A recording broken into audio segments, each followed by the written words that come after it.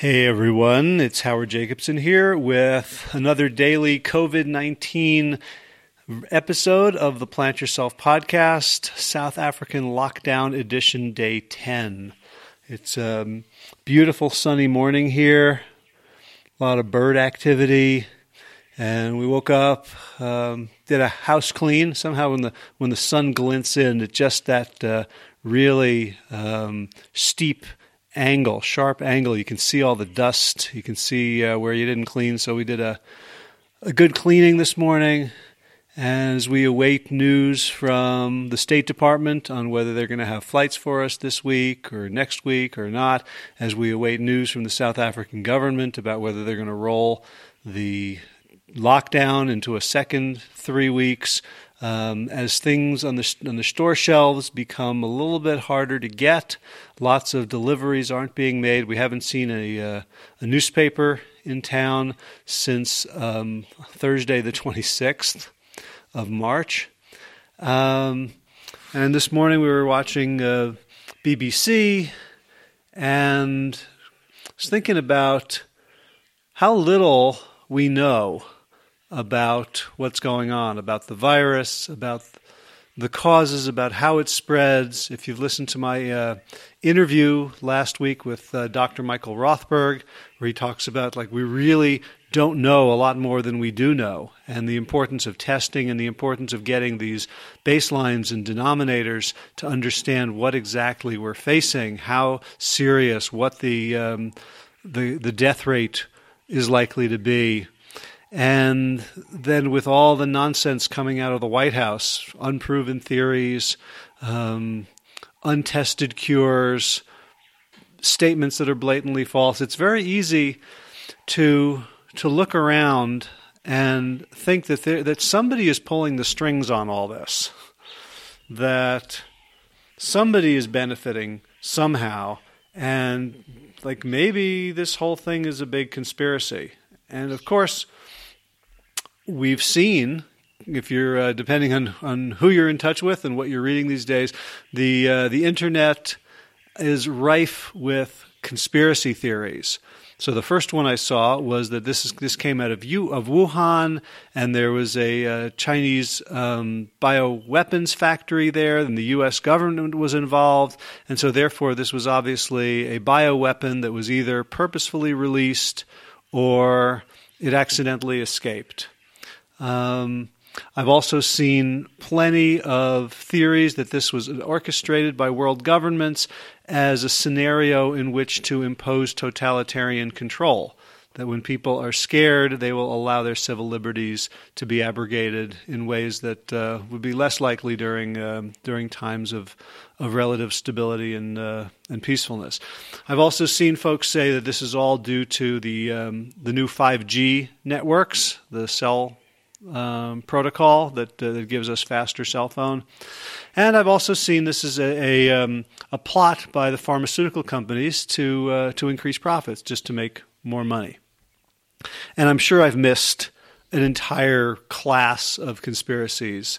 I've certainly seen people posting in contradiction to what sort of the medical establishment is telling us, which the medical establishment is telling us, stay home, this is a giant big deal. And I've seen people posting that this isn't actually a very big deal at all, and we're blowing it out of proportion, and we're going to destroy our economy for something that's actually less dangerous than the seasonal flu. And people are posting all sorts of charts and comparisons, looking at the number of COVID-19 deaths with various other things and pointing out that they're still quite small. Some people I know who are actually quite scientifically literate are pointing out things like when you look at who's getting sick, most of them are already immunocompromised, and the effects of ACE2 inhibitors, the very, very popular antihypertension medication, actually mimic a lot of the symptoms of COVID-19, and the thought is that maybe the virus is acting in concert with these drugs and making a lot of people sick with it that otherwise wouldn't have to be. And there certainly are plenty of conspiracies about why the U.S. government in particular has messed up so badly, why they didn't take it seriously, why the CDC, whose job is to protect Americans from disease, completely fell down, was completely surprised, apparently the stockpile of ventilators wasn't maintained, and so a lot of them are broken. The masks aren't coming fast enough. There's this morning there was talk of U.S. piracy against Germany, and in this scramble for life-saving equipment. So it's easy to see how you could come up with all sorts of big explanations, that this isn't just an accident, this isn't just a thing that happened, this is a concerted, coordinated effort by somebody, and somebody's getting rich off of this, and somebody's benefiting, and it's at our expense. So the first thing I got to say is I have no idea if any of these conspiracy theories are right or wrong. And that may shock you to hear, but honestly, I base my opinions on evidence. And conspiracy theories are typically lacking in evidence, and absence of evidence is not evidence of absence. So just from a purely scientific point of view, I can't really say, well, that sounds outlandish, therefore it's clearly not true. Because we know that science is flawed in many ways. If you look back over the history of science, everything that we know now, at one point we thought differently. And so that's the nature of science, that it's incomplete, imprecise, always growing. And so we can never, real scientists, not scientismists, not people who believe in the religion of science, but people who practice actually science, understand that our knowledge at any given time is always tentative. It's always falsifiable. And that's what real scientists do, is they look at the status quo and they try to falsify. They try to say, well, what's not exactly right? What part of this theory can we refine? Can we improve? What can we throw out? How can we match our understanding of the world to the reality better and better and better? Because ultimately science, the litmus test of science is if it helps us predict our world. And so the better model we have, the closer the model aligns with reality, the more useful it is, and the truer we assess it to be. So we know that science, by its very nature, is never going to give us the truth. It's going to give us an approximation of the truth that we continually chisel away at. The second thing is we know that science as it's practiced today is very often indistinguishable from technology. It's not real science. T. Colin Campbell wrote about this in Whole, the book that I helped him with, that the profit motive means that we don't do real science very often anymore. We don't look for paradigm shifts. We're just looking for more and more things that the marketplace will want to sell and buy at a profit. And as a result, one of the things that happens is publication bias. So things that appear to be outlandish or appear to be revolutionary don't get published nearly as often as things that confirm what we already know. The things that confirm what we already know very often have profit potential attached to them. And we know from pharmaceutical trials that the way the game is set up, a pharmaceutical company needs 2 positive trials to show that their product is better than placebo or better than standard of care, and they can take as many shots as they want at that until they get their 2 trials. So this is like the pharmaceutical companies would be like me doing a highlight reel of shooting 3-point baskets, spending an entire day throwing the balls up at the net, hitting 4 of them out of 700, and putting those 4 together into a highlight reel and going, damn, he's good at basketball. So we know that there are definite flaws with science. We know that science is being used by our society not to heal things, not to make people healthier, not to heal the earth, not to reverse climate change, not to deal with poverty. Instead, science is really a handmaiden of industry, a handmaiden of profit. And arguably, science is one of the forces that's making all of these problems worse and worse and worse. Science certainly created the airplanes that allowed us to spread this virus faster than any other virus has ever spread. Science has provided the infrastructure for cities that create, incubation cells for this virus. And as much as science is working to come up with vaccines or prophylactics or treatments, if it weren't for science, we probably wouldn't be in this particular mess in the first place.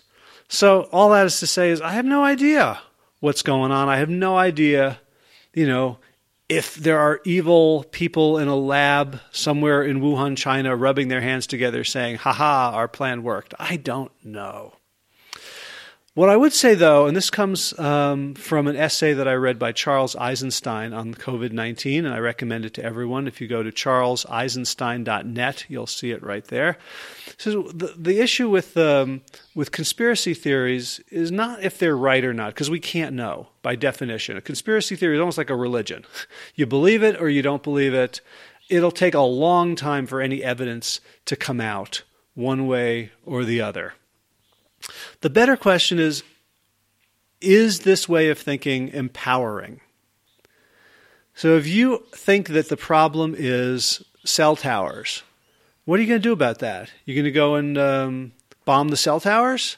You're going to cut the wires? You're going to protest? You're going to walk around with a placard on the streets where no one else is so no one can see you? Is your view empowering? Is it actionable? Does it help others? And most of all, does it build connection rather than separation? Because since we can't know, we might as well believe things that are empowering, that allow us to take an action that feels important and meaningful, that can actually help other people as well as ourselves, and brings us together. And I've been thinking about the idea of connection rather than separation. You may know the name of my company is How We Connect, little pun on my name. But connection has always been the centerpiece of the work that I do in the world, breaking down divisions between us and nature, divisions between humans, divisions between societies, divisions between parts of myself, coming into integration. Because integration is the prerequisite for liberation. If we are at war with ourselves, we cannot act in a free way. We're always going to be constrained. If we're at war within our family or our community or our nation, then there is no liberation for all. There's only people in prison and people who imprison themselves behind security measures. There's no real liberation or freedom there. So connection is extremely important to me. And I was thinking about that in relation to this word conspiracy, which is a Latin word, two Latin words, con, together, and spira. Spiro, spirit, means breath, like inspiration, expiration. So conspiracy literally means to breathe together. And so originally it was a group of, men with their heads bowed low, whispering, sharing each other's breath because they were so close to each other, talking so quietly, heads down in a circle in a cabal. Well, now we're all breathing together, aren't we? What you breathe out, I breathe in. We are all a conspiracy. We are the conspiracy that spread coronavirus. It's our breath onto our hands, onto surfaces, into the air. If it wasn't for us, there would be no pandemic. We are the conspiracy right now. And so, given that our breath is what's spreading it, can we create a positive conspiracy to help our spirits and to help our bodies, to help our overall health? What can we share besides droplets of virus? What can we do to lead to healing, to connection in this era of isolation, of sheltering in place, of lockdown, of shutdown, of quarantine? What can we do ourselves to influence the outcome, to influence the flow of negativity and positivity? So I want to talk about two conspiracies that we know to be accurate and true, about which there's really no debate, and how we can understand and use those conspiracies to better the world and to take positive action rather than just railing against evil forces that we just simply conjecture. So one of the true conspiracies is that human beings are irrational. If you've never read the work of Duke Professor Dan Ariely, check out his first book, Predictably Irrational. Check out his second book, The Upside of Irrationality, or any of his work, his TED Talks. And his work is part of a wonderful tradition in behavioral economics that shows just how irrational our thinking is.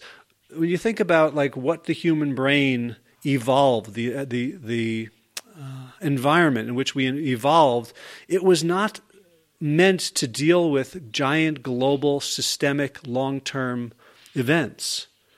Right? So we tend to be reactive versus preventive. Right? There really hasn't been a country in the world that has been preventive in a timely fashion. The governments have to wait until things start getting at least a little bit bad before announcing stringent measures that if they'd announced 2 weeks earlier and people had agreed to, would have stopped the virus in its tracks. Right? People don't like to pay for insurance. They don't like to pay to prevent things. In my business, helping people with chronic disease, I would say 95% of the people who come to me want to reverse or halt a chronic disease rather than young people who want to prevent it in the first place. And it's so much easier to prevent, and there's so much less pain involved.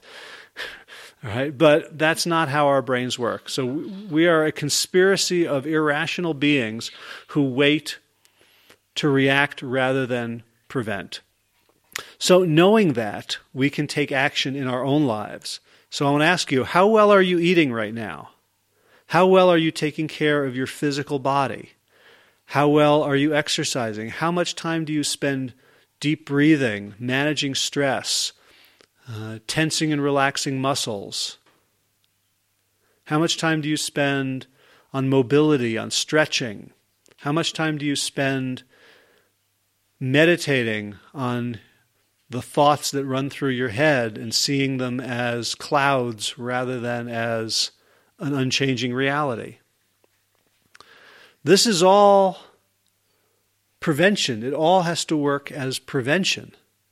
Once we're reactive, in these days, it's already a little bit too late. So yeah, you can get, in the old days, 2 months ago, you could have your type 2 diabetes, you could be on your metformin, you could be taking your other medications, you could be punching yourself with insulin, and you could get by. But now the threat of COVID-19 means that you are immunocompromised, you're inflamed, you're much more likely to have a very negative or even lethal reaction. So now is not the time to be reactive. Whatever you can do at this moment to prevent your health from deteriorating and to support your immune function, to reduce inflammation, now's the time. So a second way in which human beings are amazingly irrational is that we like to focus on the symptoms rather than the underlying causes of a situation. Right? And you see the entire pharmaceutical industry is based on let's knock out symptom after symptom. And of course, all of the symptomatic cures have side effects which create their own symptoms. So we end up with a dozen pills to take. And of course, they still can't manage all the side effects because you'd have to keep taking more and more pills. So we end up doing a cost-benefit analysis on which side effects we're willing to tolerate. And of course, nobody is dealing with the cause of the disease. All right? The cause of heart disease is not a lack of statins. The cause of diabetes is not a lack of exogenous insulin. Now, for people with type 1 diabetes, the only thing you can do is exogenous outside insulin because the cause is not reversible currently. The pancreatic beta cells cannot be regenerated as of yet. So when the symptom is not reversible, then we have to treat symptoms. But for most of us, most of the time, there is a root cause. As a coach, that's my job, is to look at what's going on in people's lives, in their behaviors, in their lifestyles, and see that what they attribute, the root cause, is actually another symptom. And we go below. We may go 3, 4, 5, 6 layers deeper to find here's the actual engine that created the system that we're living in now. So when you are looking at the world, and you are seeing all these symptoms. You're seeing fragmentation. You're seeing scrambling over resources. You're seeing the spread of a disease. You're seeing stockpiling. You're seeing price gouging. You're seeing hospitals unable to cope. Each of these is a symptom, and different people are acting on all these symptoms. The root cause is separation. The root cause is... It's weird to say that the root cause of a virus pandemic is separation, because it's close proximity that is the symptomatic spreader. But the fact that we as a species, we as the dominant species on planet Earth, are at odds with the planet, so that factory farming, whether in the U.S. or in the wet markets of China, is always opening the door for zoonotic disease. The fact that we don't live either as horticulturalists or as hunter-gatherers, that we get huge numbers of animals together in unsafe, unsanitary conditions, that we bring different types of animals together. That separation, that lack of being part of nature, what other animal does that? Right? That our unwillingness to live in the hands of the world, to trust that the world will provide for us the way it does for every other species on the planet that has survived. It's almost like we think we can't win the game of evolution by playing fair.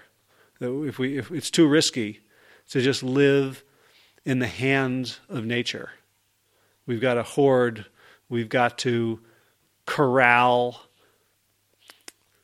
we've got to change the rules just for ourselves. And the separation between different peoples, where it's taken such a long time for nations to begin to share information with each other. When you look at the pharmaceutical industry, the fact that for the first time pharmaceutical companies are making handshake deals without 18 months of legalese.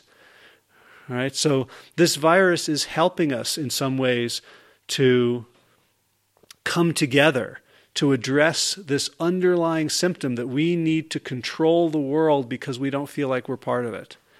And so that's something that each of us can address in our own psyche. It's not something that someone can decree. It's going to be a consciousness shift. And this period of quarantine, of daily life as we know it stopping, I hope will be an opportunity for us to take some deep breaths, to become introspective, and to find the ways in which we ourselves are cut off from our animal nature. And the easiest way is to look at the way we eat and drink and move and sleep and live. How much time do we spend outdoors in nature versus in comfortable, climate-controlled, safe spaces? Can we let go of some of our fears of the natural world and begin to re-experience it? Begin to re-experience ourselves as animals.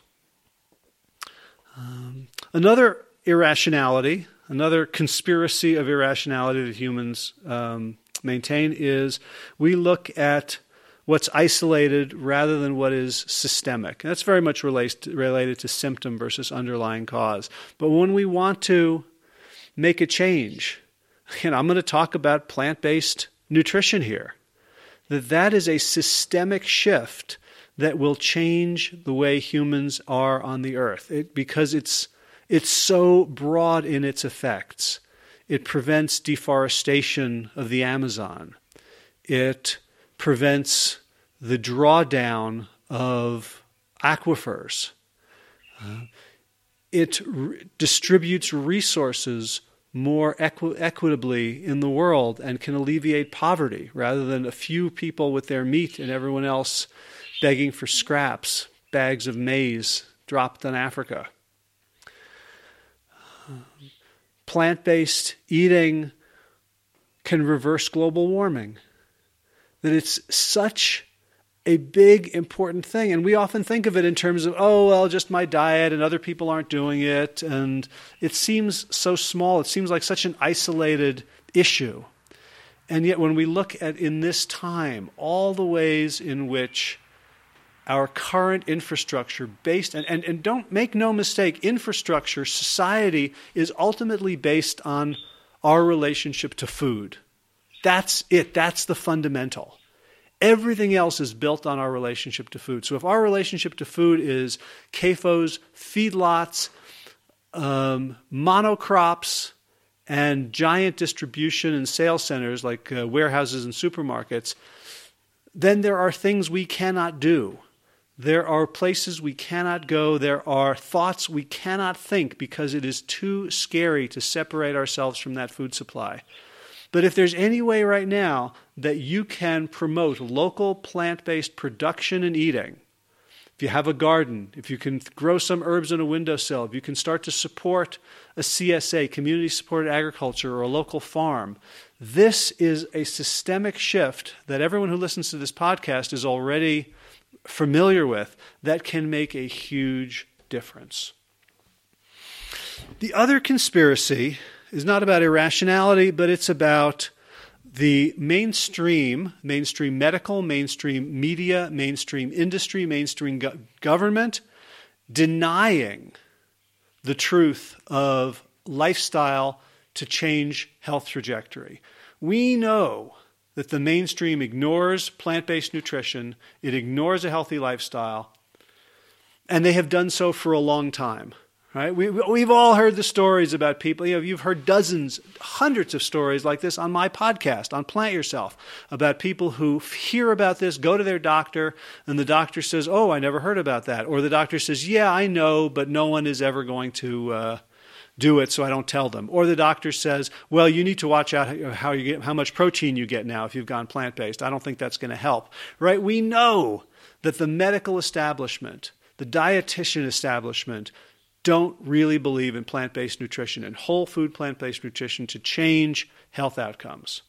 I want to point out to you, and I'll put it in the show notes for today's episode, an article that T. Colin Campbell wrote, and it's called Our Most Important Defense Against COVID-19, Finding Hope Through Scientific Evidence. Now, I thought before I read it that I knew what was going to be in the article. I thought Colin was going to talk about the evidence for plant-based nutrition to make us healthy, to boost our immune system generally, and pointing out the data that most of the people who die from this disease or get very seriously ill are already compromised in some way.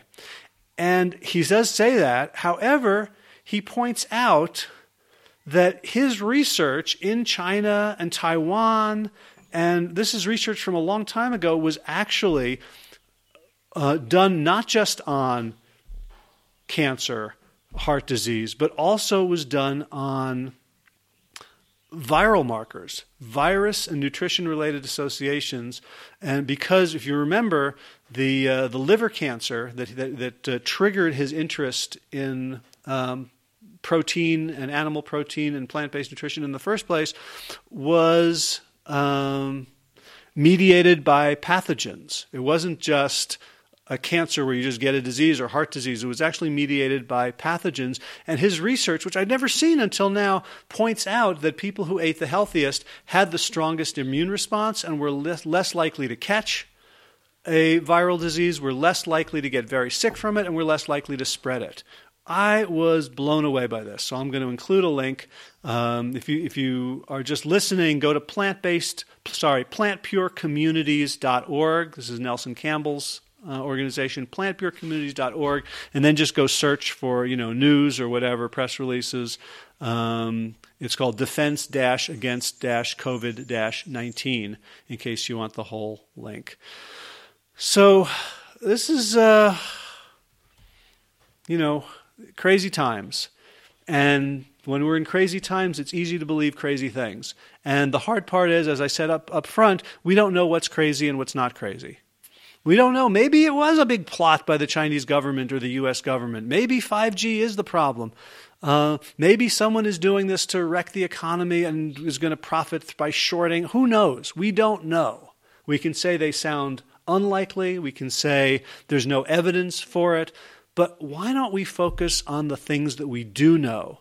Let's not keep grasping for things that will have no weight when we grasp them. We know that human beings are irrational in predictable ways, and so we can take effort in our own thinking to combat those irrationalities and to act in opposition to them, to act in ways that further our own good and the communal good. And we can also grasp onto this solid handhold of lifestyle, of whole food plant-based nutrition, of natural human movement, of good sleep hygiene, avoiding alcohol, avoiding tobacco, and reducing our stress and being as social as we can in the given situation to save our own lives and to save the lives of people around us, because then we become part of the solution. We don't become part of the conspiracy of spreaders. We become part of the conspiracy of helpers, those who breathe together metaphorically to make the world a better place. All right, so that's it for today. I want to quickly remind you that the tip jar is open at plantyourself.com/gift, GIFT, all lowercase. You can make a one-time contribution on PayPal to help support the mission of the show and to help support me and my family right now as we are continuing our lockdown in South Africa with no way home at the moment. A couple of products to let you know about. I've made a series of guided relaxation exercises for the homebound and stressed out. And you can find that at plantyourself.com/unstress, UNSTRESS, unstress. And that's a pay what you want, pay what you can product. So if you have no funds available right now for anything, just go grab it with my blessing for free. If there's a contribution you can make towards my business and my family in return, that would be awesome. Absolutely not necessary. And feel free to share this as widely as you like with anyone who could use it. Right now there's 10 audios. I'll probably be adding another one or two today over the next coming days. Really just to help you on a daily basis, wrap your mind and take actions that will allow you to de-stress and to reach for your best self. One more product to let you know about. I have been in a struggle with Audible.com to get the audio version of Use the Weight to Lose the Weight, the latest book that Josh Lajani wrote with my help. And from South Africa have been unable to do it, just haven't been able to upload and make the changes. So Audible doesn't love the audio format, but I think you will, and so I've decided to sell it from my own shopping cart. It's under $10, $9.95, and it's basically Josh telling the story of his journey from 420 pounds to athlete, and it's sort of uncensored straight talk. It's not all bubbles, rainbows, unicorns, and fairy farts. There is a lot of things that you need to know about when you're on that journey that Josh wishes he'd known about. What happens when you need to lose the weight and you lose it quickly, what happens to your body, how you can prevent certain uncomfortable or even dangerous adaptations to movement, to vigorous movement when you're heavy and when you start losing the weight. You can get that at sicktofit.com/badass. BADASS. sicktofit.com/badass if you'd like to listen to Josh with a little bit of me. Maybe I'm in there for maybe 3%, but it's mostly Josh telling his story. Again, sicktofit.com/badass. So thanks for listening, everybody. Hope you have a great day. Hope this is a happy Sunday for you. Spend time with people you love or thinking about people you love, and hopefully you are one of the people that you love and you start treating yourself like that. So as part of the global human conspiracy to make the world a better place, I'll give you the secret sign-off. As always, be well, my friends.